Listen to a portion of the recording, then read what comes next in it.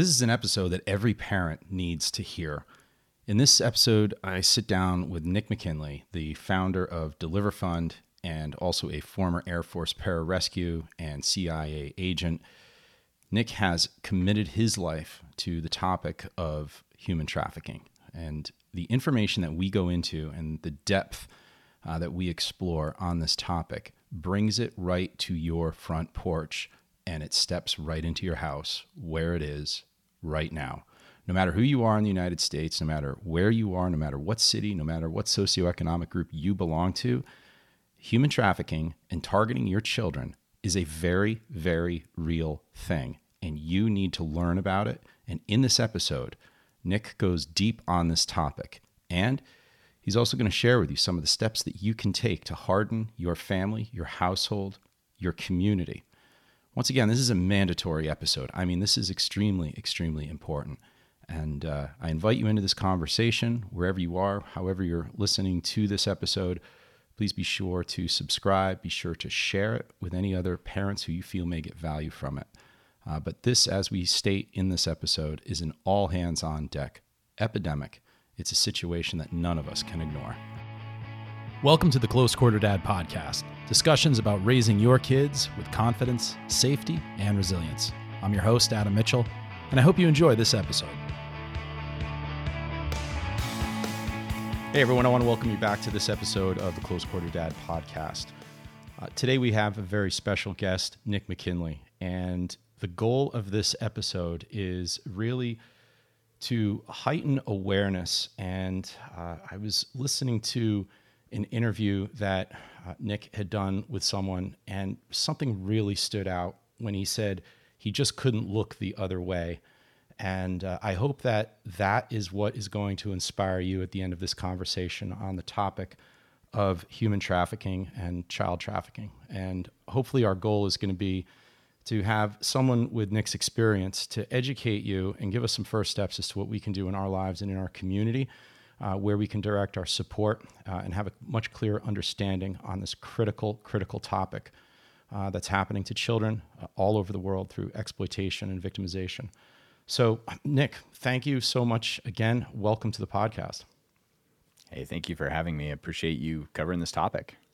Yeah. So just some quick background, and then I like to just step right into the conversation. You have an extensive background, both in, I love the story of how you hacked your way into, some stuff. Maybe you could share the history that you had in your high school, your elementary school? Yeah, my high school. Yeah. And the guy who managed to graduate without actually being there. So the reason why I want to bring this up is because my daughter just graduated high school with an incredible grade point average and somehow achieved this and missed 225 classes. So she did an exceptionally well job. And I don't know when she went to school, and I'm wondering if maybe she followed your story or there's some type of connection there. But I gotta have a conversation with her about that. But that just kind of, when I heard that, it immediately stood out to me, and I can appreciate that. You went on following high school to join the military, Air Force. You went pararescue, and That's then correct. Yes. And then after that, ended up as a agent in counterintelligence for the Central Intelligence Agency. Yes. So I was a special agent for the CIA within a specialized, predominantly kinetic unit. We were responsible for operational facilitation, so making sure that actual operations got done. Operations were primarily managed by the case officers and various folks within the agency. But let's say if you have a very specialized sensor that needs to be placed in a very specific place in a very dangerous area, who actually places that sensor, right? If you have some very dangerous person who needs to be picked up on the street corner in a country where everybody wants to kill Americans, how do you safely get that person picked up? And that was really the responsibility of my unit.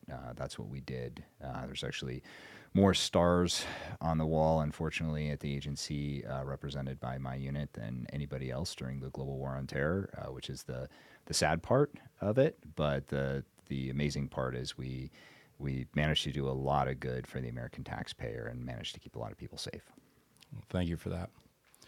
I had a conversation several weeks ago with Gary Quessenberry, and in that, a lot of his work, all of his work right now, is centered on situational awareness. And as a U.S. federal marshal, the last question I asked him in the conversation was, "What keeps you awake at night now after having so much experience in your life?" And he did not think about it. A lot of the guests and the people that I have these conversations with, they'll take a moment and they'll consider that question. He immediately went straight to human trafficking. And he said, if I had known then what I know now, how many lives I could have saved. And that really stood out to me because in this podcast and the work that we do with fathers, I really want to have that conversation about the realities of human trafficking. And that really, that was something that I had plans to do. But hearing that from Gary made me say, okay, I need to tap into my network a little more and make this a greater priority because it is so prevalent. And I'm not so certain that the majority of parents or our communities as a whole really understand the enormity of the situation globally and domestically. I was wondering if maybe we can begin on that topic in sort of a macro, Nick, as far as what is the situation that we are facing and that you, as someone who's front lines with this, are contending with? Well, let me put it this way. I'm going to stereotype and assume that most of the dads who are listening to this podcast have sons, have daughters that they want to protect. They probably have upgraded locks on their front doors. Some of them might even have reinforced doors and, done all the physical security stuff. They probably have alarm systems. They probably have motion sensors. They might even have a dog. Yet, when they send their teenage daughter to their room or their teenage son to their room because they're in trouble, usually because there's a disagreement between father and child on what the father will not allow the child to do. It's pretty typical and pretty normal. They send them to their room, and their child gets on their device and lets a human trafficker walk right into their bedroom. That's the reality of the situation today. And it's not because they're opening a window and letting them in. It's instead their parents gave them the window to the internet, right? That internet-connected device, whatever it may be, gave them the window to the internet to allow them to communicate with that trafficker. And I'll talk to parents and they'll say, but I gave my child a special child-only tablet that, there's nothing else they can do except play these certain games. Okay. So you gave your child a window into the internet that was restricted only to children. Where do you think the pedophiles and the traffickers hang out? Right.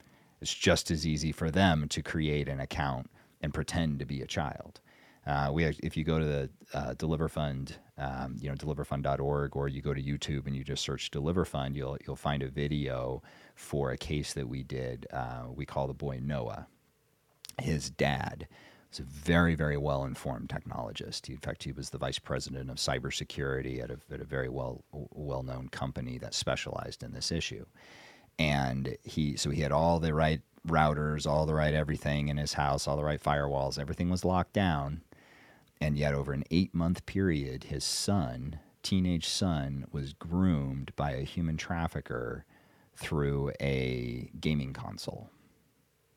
So something that he thought, well, there's no, right, this isn't Facebook, it's not TikTok, it's not Instagram, it's not social media, but if it allows two-way communication with strangers over the internet, that's where your human traffickers and your pedophiles hang out. And so for this young boy, he, over an 8-month period, was groomed, and then the trafficker told him that, he was up the street with his dad. Well, it turned out, obviously, the dad was the trafficker, and the parents found the boy's cell phone in the neighbor's front yard. And luckily, our analysts were able to track down the trafficker. But by the time they tracked him down, which only took a couple of hours, That boy was already in another state, and then it took law enforcement a number of hours to get their stuff together so that they could get all the proper legal paperwork. And they sent a SWAT team to go kick the door and rescue the boy, but unfortunately, some damage had already been done. And that all happened through a gaming console. So what this air marshal you spoke to was absolutely right, but not in the way that people think. The human trafficking epidemic in the United States of America, and keep in mind, the human trafficking market in the United States, dollar for dollar, is larger than anywhere else in the world. This is an American problem. This isn't an over there problem. This isn't a, kids coming over in shipping containers. This isn't a southern border problem. This is not the conspiracy theories that, politicians are drinking the blood of children in their basement. No, none of that is real. What is real is human traffickers contacting children and manipulating and grooming them over the internet at scale, right under our roofs. That's the problem. Now, are you saying in this that the actual actors are coming in from anywhere in the world, or they're actually sourced inside domestically and going after U.S. children because of locality? Is that what I'm hearing? So no, this is an American problem. Yeah. By the DOJ's own statistics, over 80% of human traffickers are American citizens. Wow. Almost 90% of trafficking victims are American citizens. And almost 100%, not quite 100%, but almost 100% of the customers are American citizens in the United States. This is a very American problem. Wow, because you're right. You do hear a lot of the conversations about the porous borders, or the quote unquote Russian wives, or situations in children in the subways of Romania, or in Thailand at the brothels, and all these different things. But really focusing that and targeting in on United States victims. But like, your organization doesn't go after and save the victims; it actually goes after the predators. But that's amazing. So what are the actual? Is there a metric to this? Is there a number as far as the scope of the epidemic? There aren't good ones, just because we're talking about an underground market, and it's really hard to get human traffickers to take, market surveys. Yeah. So we don't have the same data that we have in the normal commerce. But I think the statistic that highlights it the best actually comes from the National Center for Missing and Exploited Children, a phenomenal organization that we work very closely with.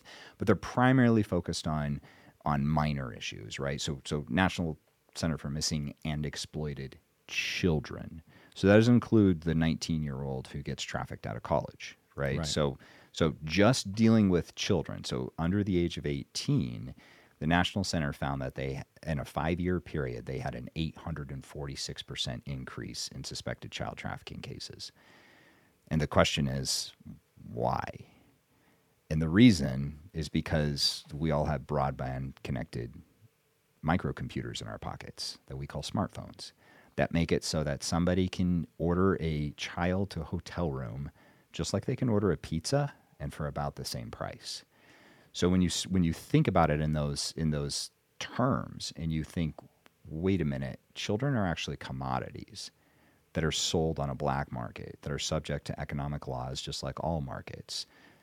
And there's a virtually infinite supply of what are vulnerable children, which at some point is pretty much all children.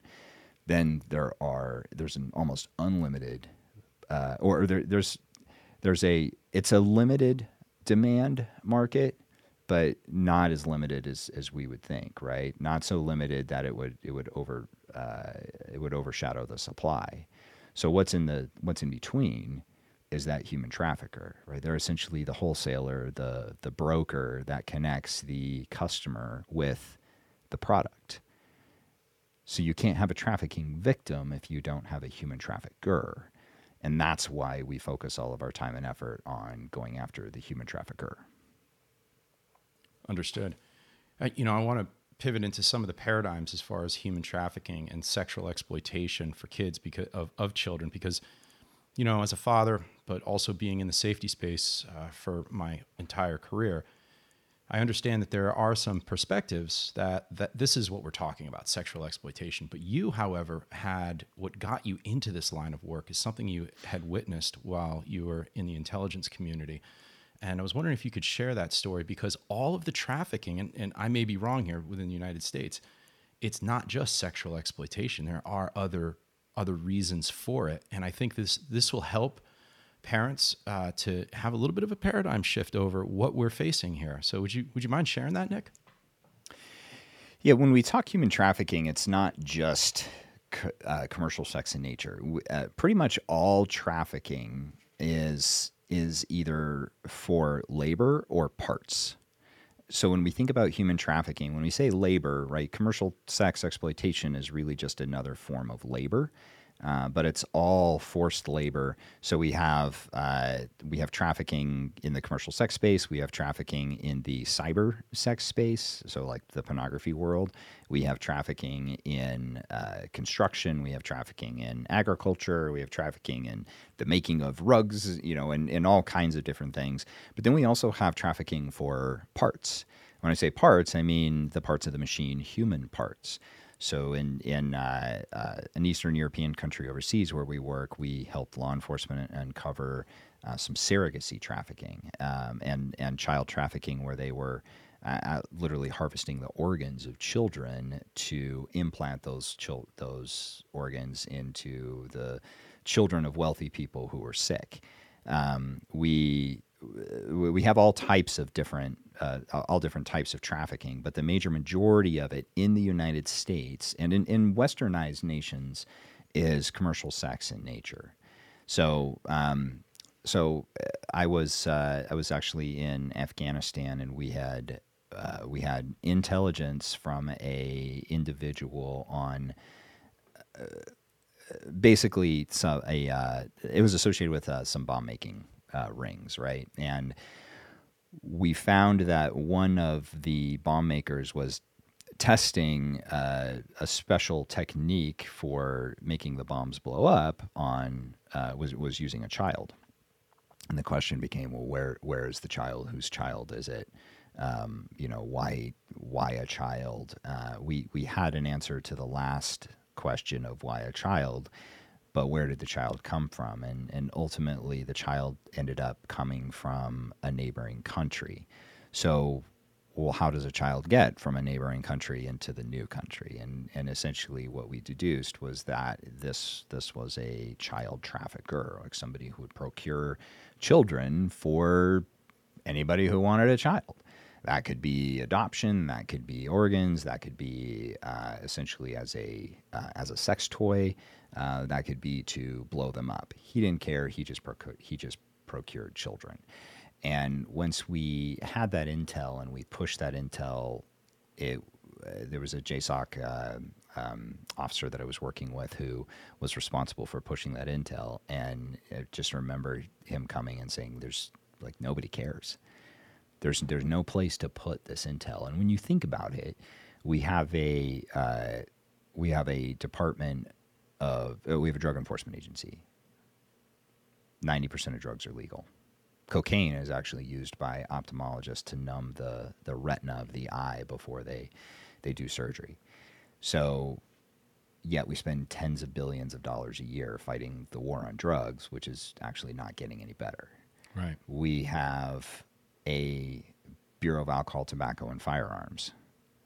In Texas, alcohol, tobacco, and firearms is a convenience store. So those are all legal commodities. Sure, yet we spend billions of dollars a year fighting what is the illicit sale of legal commodities. 100% of human slavery is illegal, and who's got the ball on that issue? Is Homeland Security touching? Homeland Security tries, and the agents who work that issue do a great job. The FBI has some agents who work that issue. They do a great job. The U.S. Marshals has some agents who do that issue. They do a great job. The Postal Service has some inspectors who work on that issue. The major majority of it is done by state and local law enforcement. So state and local law enforcement is doing the heavy lifting on the fight against human trafficking, yet there was never a centralized brain for the processing of all of that. Within the war on terror, we have what we call what is called the counterterrorism center, and so the CTC is really the reason why our country and the globe has been so effective in the fight against human traffic or the fight against terrorism. It's because we've had a centralized brain to coordinate all of the trafficking or all of the terrorism intelligence. So when you look at the DEA comes across terrorism intelligence that gets pushed to CTC, as does any terrorism intelligence that comes from the ATF or that comes from the FBI. This is one of the things that was really amplified after September 11th, when it was made clear that we had government agencies that were fighting terrorism in a silo. So the terrorism issue was given to the Central Intelligence Agency, and the Director for National Intelligence was created, and they really made the CTC, which was this kind of like small little office where in the intelligence community pre 9/11 you went to when you got in trouble, or it was the people who maybe weren't effective in other places. Suddenly that became the main focus. And when it was properly resourced and it became the main focus and they put their best and brightest against it, suddenly the terrorism issue gets a whole lot easier to manage. And that's what we're trying to do at Deliver Fund with the fight against human trafficking, is be that coordinating centralized brain where we are helping all of these different jurisdictions and municipalities across the globe, be them federal agents all the way down to local constables in Texas, and bringing them all together to make sure that all that intelligence is coordinated, ensure that their operations are coordinated, and make sure they get the resources that they need to be able to fight this issue effectively. That makes sense, because it sounds to me like whether it be an agent in the field or it be, a unit or something, you uncover this child trafficking situation. It just kind of, it shows up and you're like, what do we do with this? You hand it over to the CTC, exactly. But then there's no repository of data available for them to be able to respond to it. So it doesn't sound like it's pushed to the side per se, but it seems to me and if it is in one jurisdiction, that information is still available for the next jurisdiction, right? Because traffickers are highly transitory. Look at it this way. One of my very, very good friends is an MMA coach named Greg Jackson. I'm not sure if you're familiar with him. He actually got his start really in the martial arts space. He only got into the UFC stuff because he's a really good strategist and his fighters were winning fights. Not because they could throw a harder punch or throw a harder kick or had some, special 5-finger death punch technique that nobody else had. It was because of strategy. And so we did a lot of work with him in one of my past lives. And one of the things that Greg was really keen on teaching operational units is how to fight together. So, if it doesn't matter if one person's a black belt in some discipline, another person's a black belt in another discipline. If they're both trying to work together on the same problem, they're just going to constantly get in each other's way. Yeah, for sure. But if you have a couple of, say, blue belts in jiu-jitsu who are both taught by the same person, have the same common operating framework, and put them up against, together, some of the most lethal people in the world, they'll do pretty well. Because they know how to work together, because they have a common operating framework. That's an analogy for the way that we're solving the human trafficking problem, is providing that common framework, that common operating data picture that law enforcement can all now work together. So if you have some random law enforcement officer who's working human trafficking issues as a detective in Lincoln, Nebraska, and you've got another law enforcement officer in San Diego, they don't know each other. They've never met. They might both be undercover, and quite frankly, they don't want the other law enforcement officer to know who they are. That's not a problem, because if they're both on if they're both working with Deliver Fund, they both have the same operating picture and they both have access to the same data on the human trafficker who's making his way between San Diego and Lincoln, Nebraska, as does every other law enforcement officer and every other municipality in between. Makes perfect sense. Wow.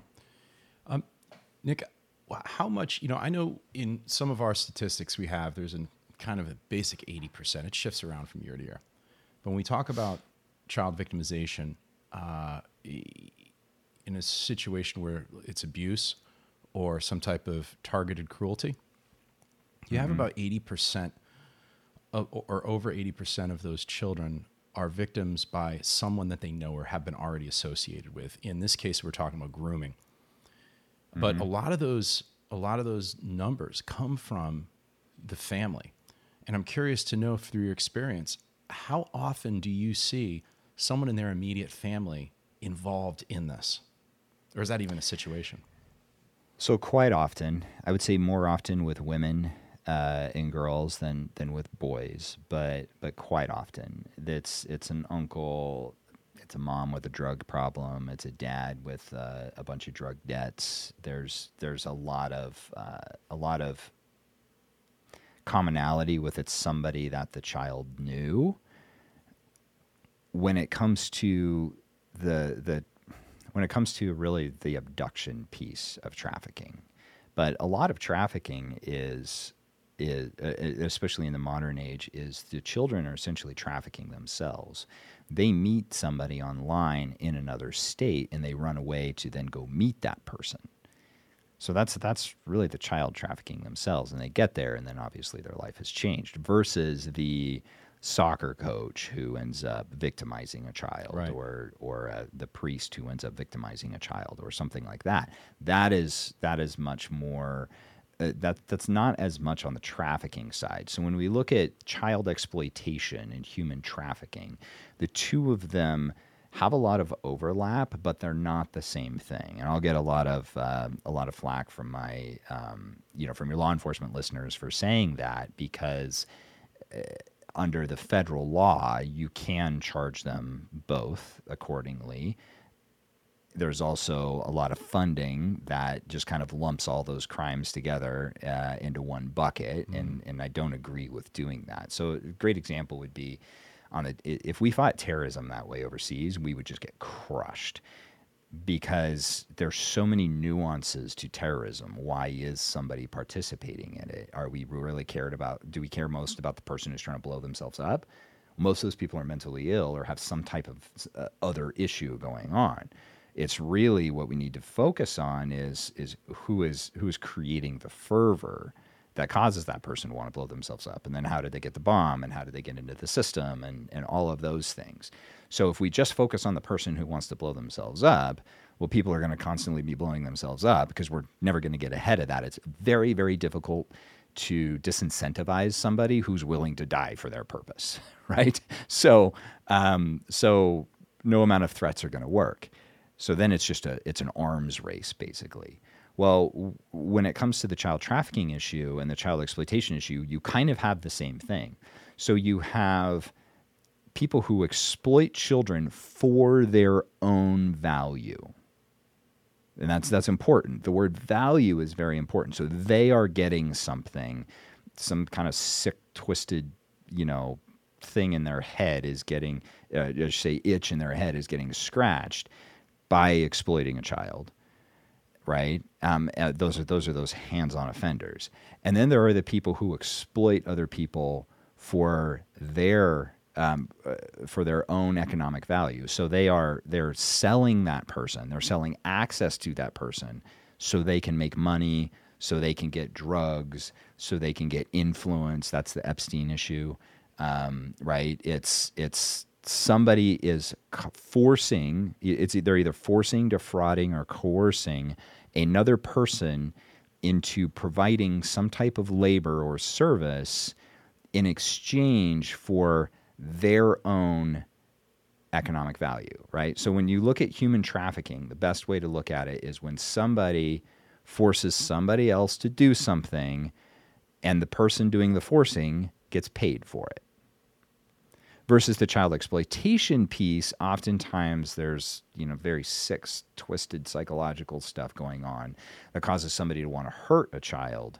And now they might also be selling videos or something like that or trading videos for other videos and whatnot. And those are, you get into these nuances of like, is that trafficking? Is it not trafficking? And now we're having debates among scholars.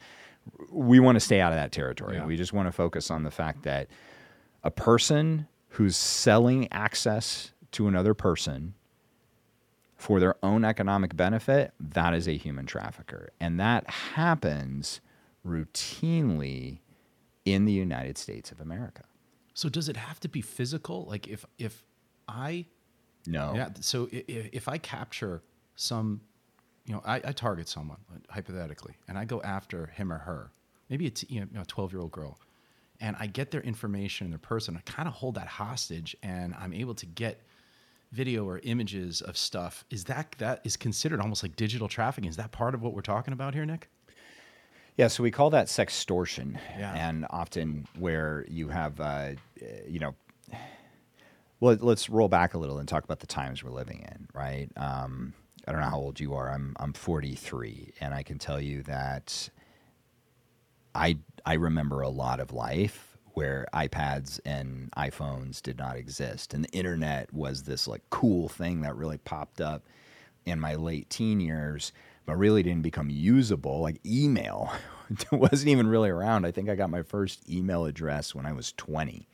So, or maybe I was 19. Either way, like nobody could really navigate the internet. You didn't really know what it all meant.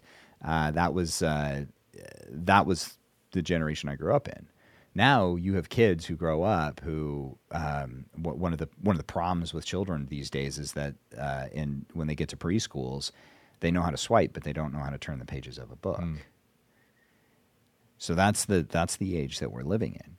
So our parents never had to worry about these types of issues, but the modern father does have to worry about these types of issues. And it's not enough to say, well, I'm not really good with technology, so I let my kids deal with that. That is the wrong answer. That's like saying, I'm not really good with guns, so I'm going to let my kids deal with those. Yeah, right. That's a great analogy. I mean, it's and in many cases, the internet and smartphone technologies are way more dangerous than firearms. Yeah. Way more dangerous than firearms. I mean, we have this huge Second Amendment debate going on in our country right now.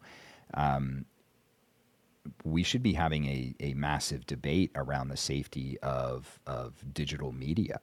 How many young girls commit suicide every year because of cyberbullying? Right. Way more than children who are shot with weapons. And that doesn't excuse the children who are shot with weapons, but let's not put the cart before the horse here. Like, if we're truly concerned about the safety of children, we need to start having a conversation about these internet technologies, which directly lead to suicides and homicides and gang violence and all kinds of things that children get wrapped up into. And this extortion issue is just one of those issues. Children committing suicide because a young teenage girl sends a nude selfie to somebody that she thinks is a teenage boy that she likes, and that teenage boy turns out is actually a 40-year-old man who's 3,000 miles away that now uses that selfie to control her. So one of the things that all parents should do, all parents, coaches, martial arts coaches like yourself, everybody should be telling children is that if you send an image, one, anything you put on the internet is there for forever. Yeah, right. So think about that. Yeah. Two, if you send an image to somebody and you make a dumb decision, that's okay. You need to tell somebody as soon as possible so that law enforcement can get involved. And if anybody starts trying to use that image against you, starts trying to extort you, I mean, we live in a day and age where we need to start having conversations with our children at a very young age about the word extortion and what that word means, that's a position parents have never been in the history of the world. So we need to have those conversations and say, if this happens, you're not going to get in trouble because you did this. You're like, we're going to get you out of this trouble. And only adults and only parents can do that. You cannot handle this issue on your own. And there are great laws where if a child sends that image, well, that image is actually, especially if it's sexual in nature, is actually classified as child pornography. So that image, law enforcement can get that image from the child's phone, send it to the National Center for Missing and Exploited Children, immediately get it hashed, and then make sure that all the large tech companies know that anytime their AI sees that hash value, they can pull it off of the internet, and so they can keep it from spreading. So while anything you put on the internet is there forever, that is true, but they're forever in how many places? And so the sooner that a child tells their parents that they have done this thing, the sooner the parent can get law enforcement involved, the sooner we can make sure that it's not in very many places, and that it doesn't haunt that child for the rest of their life. Which brings me to another topic. It's very important for parents to know this up front so that they can have essentially household policies with their children that make it clear that their children, that it's safe for their children to come to them with this issue, right? Just as if a child did drugs in their room and suddenly was feeling really bad and feeling like they were, couldn't breathe anymore. The parent is not gonna come down on that child and make them suffer the consequences of that narcotic. They're going to get them the help that they need and get them to the emergency room immediately. Law enforcement is the emergency room for those extortion cases, and that's really the big takeaway for these fathers is they need to understand that. I don't care how technically savvy a parent is, it is impossible to know everything that your child is doing online, because your child will borrow a friend's phone at school. You may say that they can't have the TikTok app. Well, they'll just get to TikTok on the browser. Children will always find a way around the rules. I mean, look at the story of me in high school. Right? Sounds like your own daughter in high school, possibly. So they'll always find ways around the rules. It's important for kids to know what they can and cannot safely bring to their parents. And if your child feels like if they made this mistake and they can't safely bring that to you and have that conversation, and they don't feel like how to help them solve that problem, you're just making the situation worse for them. I'd like to, in a second, come back to the technology part, but I would like to take even a few more steps back for the dads here. I think really I've begun to understand better what we're up against, what we're facing here, what the situation is and why. But I'd like to even kind of step further into that to help break maybe narratives or pre-existing ideas that some of the dads have.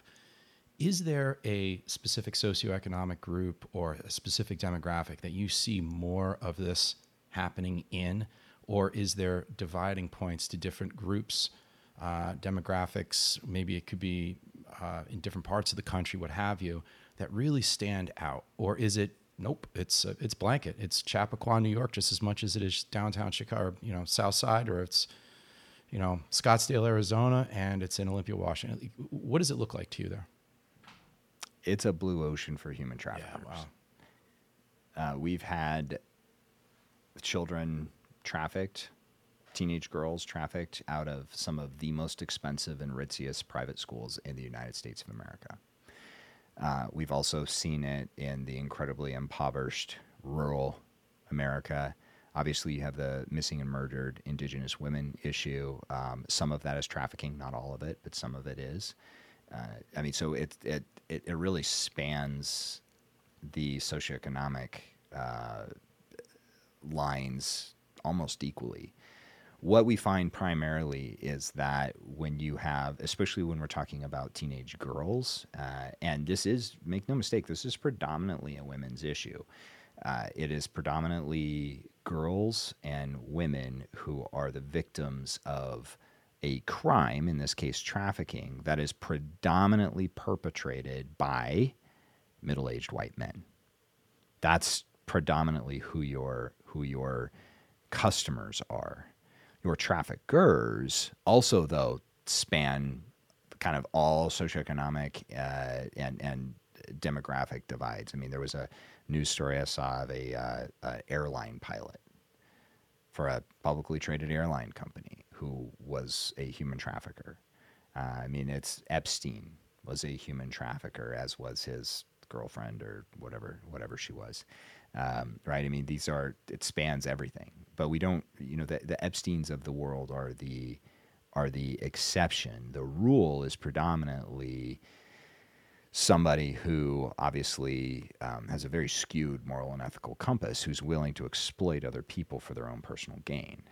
And at that point, that trafficker doesn't care, man, woman, child. They don't care. They will traffic whoever needs to be trafficked.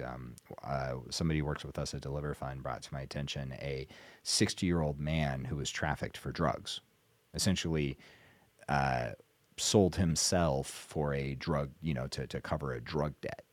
I mean, so it covers all spans. And so really what we need to understand about this trafficking issue is that it's happening on such a scale that parents need to be overly almost engaged in their children's lives in order to understand when there's something wrong and get in front of it.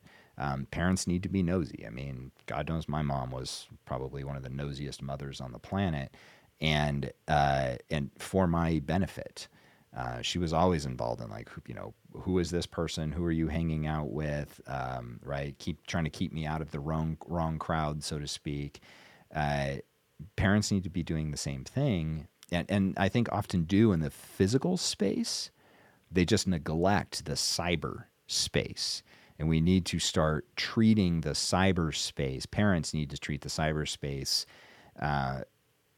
with at least the deference that they treat the physical space, because usually the physical crimes that will end up harming their children are usually, or the physical crimes where their children will harm themselves, can usually be traced back to the cyberspace. So that's the point of entry for harm of our children in all types of different ways, right? We're not just talking human trafficking here, but that tends to be obviously the highest risk thing that people think about is the child exploitation, human trafficking. And so that's where by focusing on preventing the child exploitation, human trafficking issues, the second order effect of that is that you also prevent all types of other potential ways that people might exploit your children, or your children might end up essentially exploiting themselves.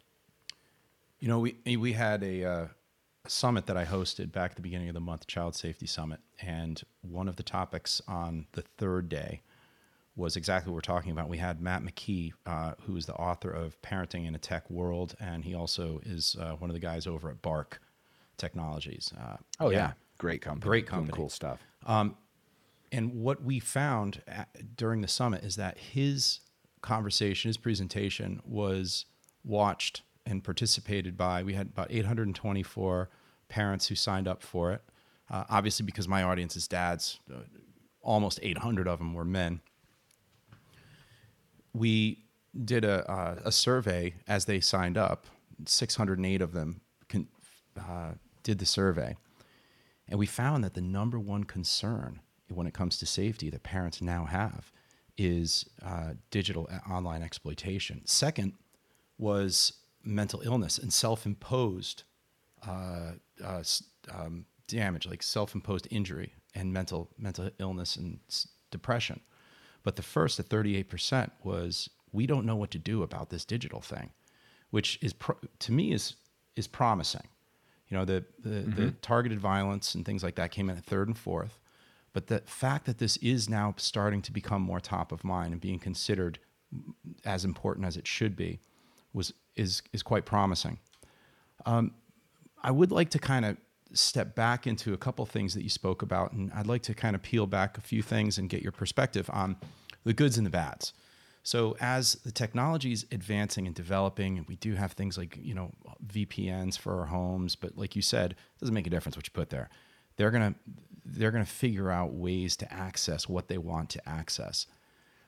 But as we move towards like the Web 3.0, I'd like to do some future casting and see and speak to the parents of like, okay, this is what's coming down. This is how technology is evolving. And these are some of the things that you can look forward to. There is going to be hardening of privacy. However, you need to be aware of, as we move into, if we could maybe scope forward about 3 years, what does that look like? And will parents need to be more concerned about things like, Omegle and platforms like that? Or do we have, talk to me a little bit about technology. It's maybe for some of those more savvy fathers out there. Where should they put the brakes on and start focusing, redirecting their focus? So that's a really tough question, because I'm one of the biggest fans of the decentralization movement, be it cryptos, Web3, any of that. I say decentralize as much as we possibly can, because when we do, we're actually decentralizing power as well, and it kind of evens the playing field globally. So there's that. But then how do you operate within that environment? And I think the reality is nobody knows quite yet. So the first is, I think regardless of the environment, right? We should take the same approach to the internet, I think, as we take to narcotics, or firearms, right? My guess is, you said your daughter just graduated high school. You've had lots of narcotics-based talks with her over the years. Yeah. My guess is you never told her that if the doctor prescribes her something for pain for a knee surgery, that she shouldn't take it. It's the same thing as being told on the street. Yeah. So there are circumstances where narcotics are good, and they do a lot of help, or they do a lot of good, and they help the individual a lot. There are circumstances where they are not. Learn to know the difference. There are circumstances where firearms are good and do a lot of good and help. There are circumstances where they don't. Learn to know the difference. Intrapersonal human aggression, right? Your entire professional existence. There are times when that does a lot of good and really helps people. And there are times when it doesn't. Learn to know the difference. And I think when it comes to the human trafficking issue and the child exploitation issue in general, it's, and any technology, it's to know some of these things are really good. Some of them are not. This is how you, child, learn to know the difference. And I think that really solves that problem at the family level. Right. And so, a lot of people are worried about the mental illness issue, you said, but the number one thing they were worried about was the digital issue. Well, aren't those the same? That's immediately what I thought. Yeah, you can tether those two for sure. Oh, yeah. Yeah, the correlation causation Venn diagram is darn near becoming a circle between those two, especially when it comes to young girls and teenage girls. Yeah. So I think that's really the big issue. The second issue is we need parents to be politically involved, and I mean at the local level. Who cares what happens in Washington, D.C.? It does not affect you, Dad, near as much as you think it does. What affects you, Dad, since that's predominantly who we're talking to here, is your local school board, your county sheriff, right? Your mayor, your city council. Like, all politics is local. Start there. So when you go, again, we talked about the fact that you cannot have a human trafficking victim if you do not have a human trafficker. So when you go to your city council, or you go to your mayor, or I did that here, went to the city manager and we had coffee, and I said, so tell me about what you guys do in the human trafficking issue. And lots of wringing of hands and mashing of teeth and talking about how it's the most important thing. And, we're doing everything we can. I'd say, awesome. Thank you for that. The very next question every parent should ask is, please show me the budget line item that funds the counter human trafficking unit within the police department. And then you get a lot of uncomfortable dancing in the seat from the politician to say, well, I mean, we're doing the best we can, but if you go look at your city's budget, whatever city you're in, my guess is your gangs task force is fully funded. My guess is your drug task force is fully funded. Your property crimes task force is fully funded. You probably have at least one detective, if you're in a city of any size, whose full-time job is auto theft, dealing with auto thefts. And yet you'll probably find you don't have a single detective whose full-time job is human trafficking. It's probably a secondary or tertiary duty for one of the child pornography analysts or somebody like that. And they're the child pornography detectives, child exploitation detectives and the ICACs, they're up to their eyeballs in work. So they never have time to actually get to the 20-year-old girl who's being trafficked out of college, because that's not a crime against children issue.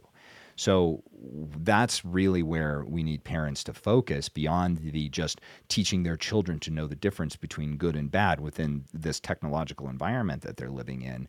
But it's also holding our local politicians' feet to the fire for properly funding their anti-human trafficking units. And if they have a property crimes unit, if they're more worried about copper getting pulled out of buildings than they are children being trafficked, then you need to get rid of them and put some new politicians in place who will take the proper stance. I mean, if we have trees getting planted in the medians to make our sidewalks and our cities look better, then we absolutely have the money to fund our law enforcement's fight against child exploitation and against human trafficking.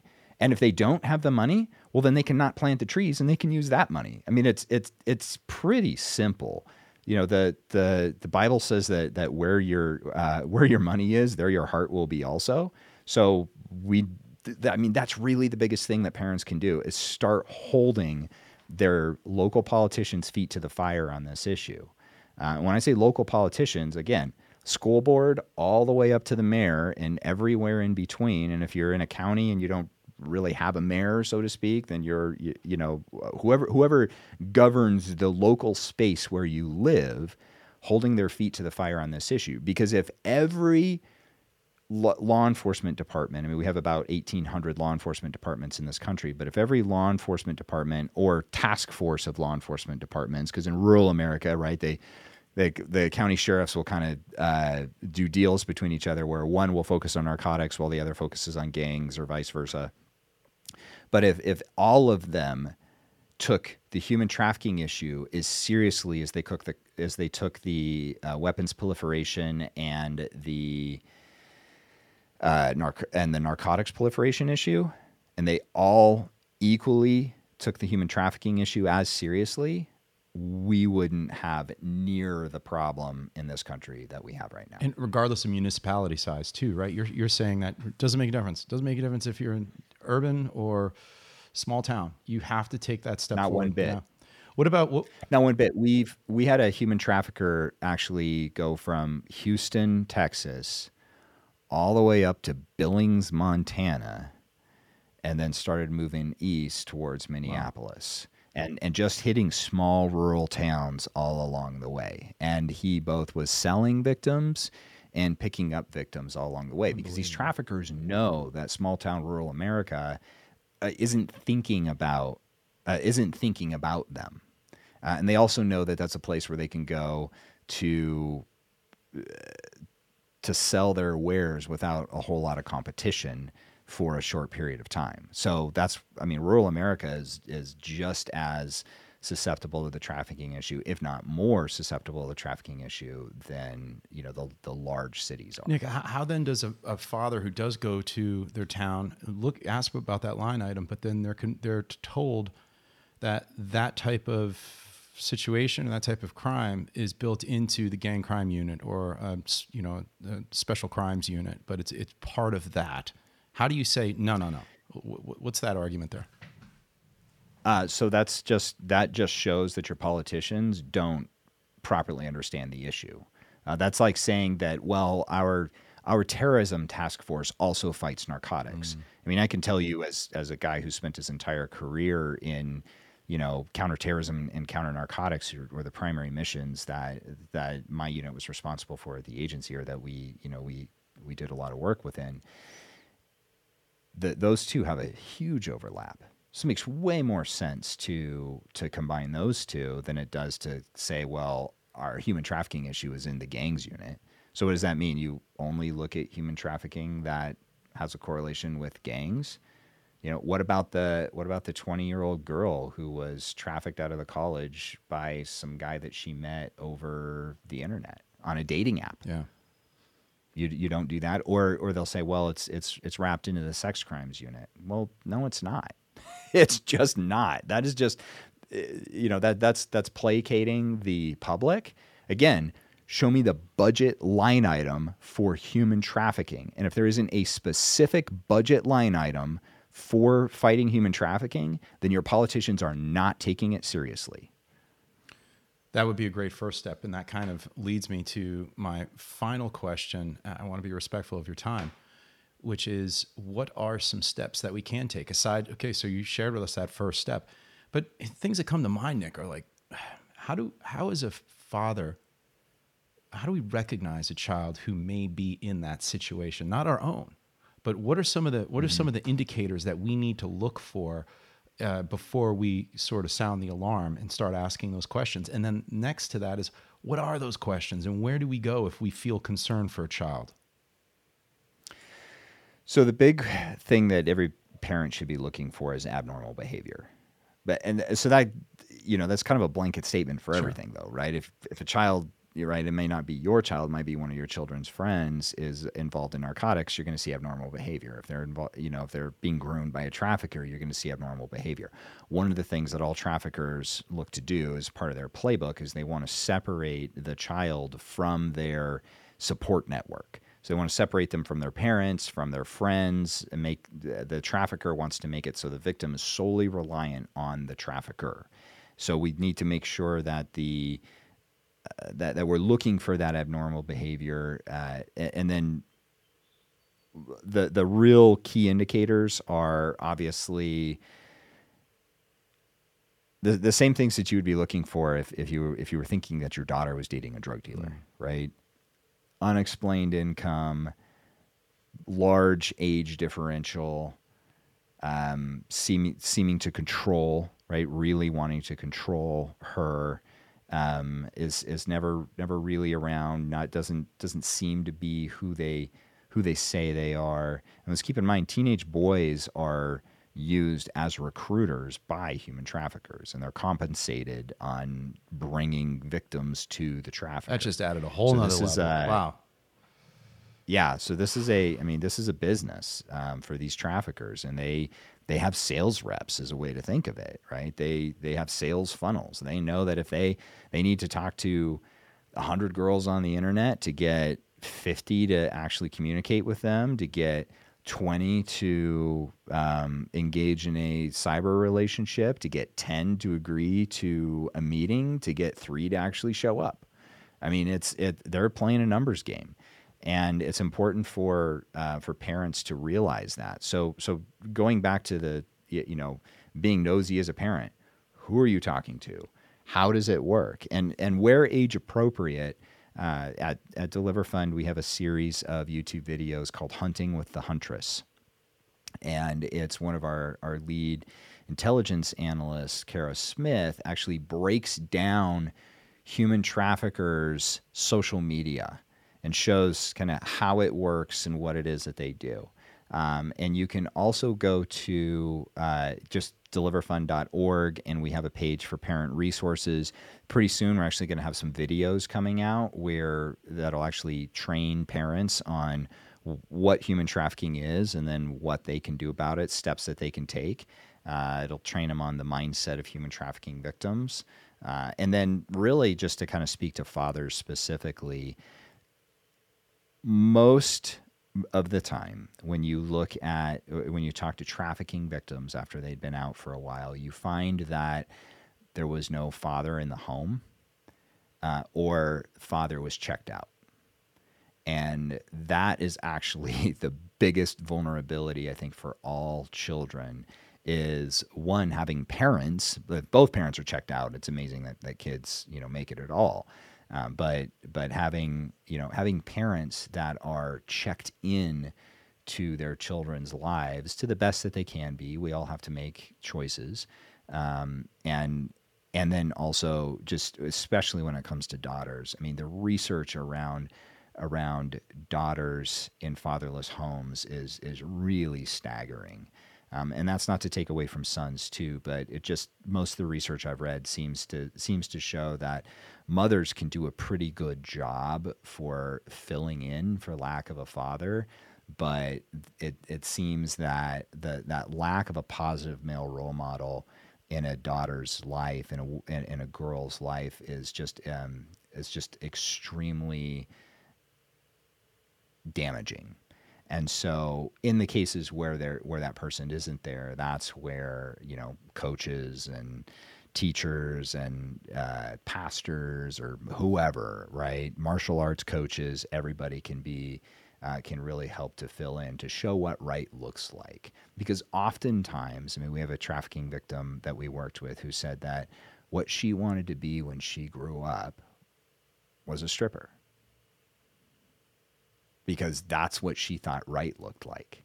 And then that gets into the last thing I'll say is dads and moms, teach your sons not to view women as commodities, because the commoditization of women in our society is what largely leads to this. Again, if you look back to what we talked about when it comes to human trafficking, it's predominantly women and girls who are being trafficked predominantly by men, sold to or rented by the hour to predominantly men.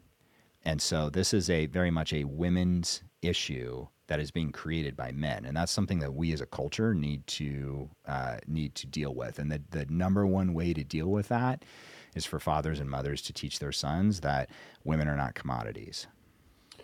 Absolutely. Wow. Nick, there's so many more questions I have to ask you about this. There's questions like, I'd really like to know, with all of the exposure to this that you've had with kids, how you're able to manage. It's got to be a lot. It really does.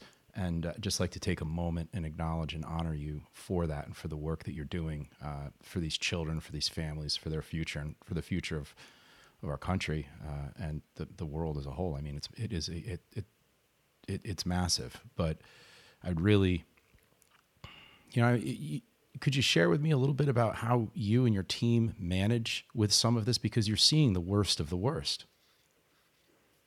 Yes. So not me as much anymore. I'm doing more of this kind of Sure. stuff, but 20 feet that direction, we've got a former law enforcement detective who is working through human trafficking cases right now. And so we've got psychologists and psychiatrists who help out, who have helped us put in place the right policies and the right limits. We do the absolute best that we can to take care of our people. But there are people who are just wired in such a way that compartmentalization is natural. So a lot of people will say they can compartmentalize, but they can't. And some people can. And that is, I mean, that's just a reality of like what the special ops community looks for, right? People with a disproportional ability to compartmentalize the now versus the then, and have that not affect them. And then when it does finally start to affect them, because it is going to affect everybody. I mean, I have very, very specific human trafficking cases that if you say, tell me about your worst one, there is one that like routinely pops in my mind, and like that's the thing. And those are absolutely heartbreaking. But these are trained professionals. They know how to deal with it. And when you look at where we're coming from, I mean, kind of our unfair advantage in fighting human trafficking is the fact that we have been in the war against terror. I mean, this is the longest war in the history of our country. Right. I mean, some people have, a couple combat deployments from the Gulf War. I'm coming off of 30 combat deployments, and I'm not even close to how much combat time so many of my friends and peers have. I mean, I've got nothing compared to them. So when you take those professionals and you put them together into one organization to just specifically focus on fighting this issue at the scale that it's happening at, that's incredibly effective. And that's one of the biggest ways that people can help us at Deliver Fund. We can't do that work. We can't charge law enforcement for it. Law enforcement doesn't have any money. The trafficking victims aren't going to pay us to get them rescued, and the traffickers are not going to pay us to see to it that they get arrested. So that means we are absolutely reliant on folks like your listeners to contribute to the fight, to help us do this work day in and day out. Tell us how we can do that. What are those steps, and where would you like us to contact? So go to donate.deliverfund.org is the best way, is to financially contribute to the fight. You do not need to be a wealthy person contributing tens of thousands of dollars a month. Don't underestimate $10-15 a month, right? A couple of cups of coffee, essentially, in the fight, in a recurring monthly donation. That is the absolute biggest way. And then telling us your friends and bringing us resources. You can find us on all the social media platforms at Deliver Fund. And then you can find me on all the social media platforms at Deliver Fund Nick, and that's NIC. I'll make sure I have all those resources in the show notes. Nick, is there any final thoughts or possibly anything that we didn't step into that you would, specific messages to the fathers out there that are listening to this? No, I think you approached it from obviously you've done some research and then I've been talking to the folks at Bark, which I'm a big fan of their platform, by the way. So if you are not a customer of Bark, as a parent, highly recommend you start using their platform. There's another great platform called GameSafe. If your children are playing, games online or on Android platforms, GameSafe will actually monitor the chats for grooming behavior, and if it finds grooming behavior, it'll lock up those chats and inform you as a parent. So utilizing those types of technologies, Bark, GameSafe, you should be using them both. Because they do very different things. And the reality is that just like we spend a month on alarm systems, we as parents have to spend money keeping our children safe. And that's why those technologies are so important. It's why organizations like Deliver Fund are so important. And it's why understanding the dangers of the technological environment that we live in is so important. And then more importantly than that, helping your children to decipher between good and bad in online behavior. Which comes right down to communication, which is what you were saying earlier, and how important that is. It was interesting in the summit, Nick. Every one of the speakers over the course of 3 days, when I distill it down to what was their core message, everything was centered around, number one, communicating with your children and not being afraid to have those uncomfortable conversations, because the outcome of those uncomfortable conversations are going to be the mortar of trust that you're going to build with that child.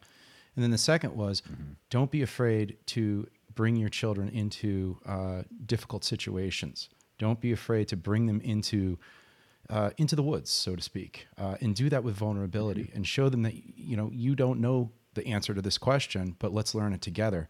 And I think that there's a lot of that echo in everything that you're sharing with us today, and what we can do as fathers to be able to have those conversations with them. And we're now empowered with this information. We know that this is a situation that needs an all hands on deck here in our country.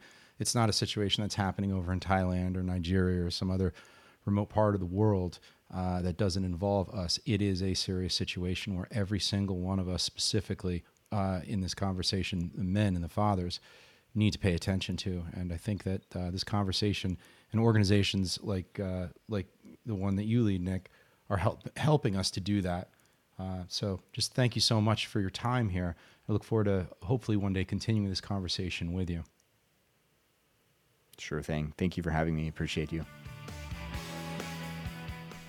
I want to thank you for spending time with us on this episode today. It's truly appreciated. I hope you got some value from it. If you want to go ahead and leave any comments or questions, reach out to me directly. I personally answer all of the questions that you have.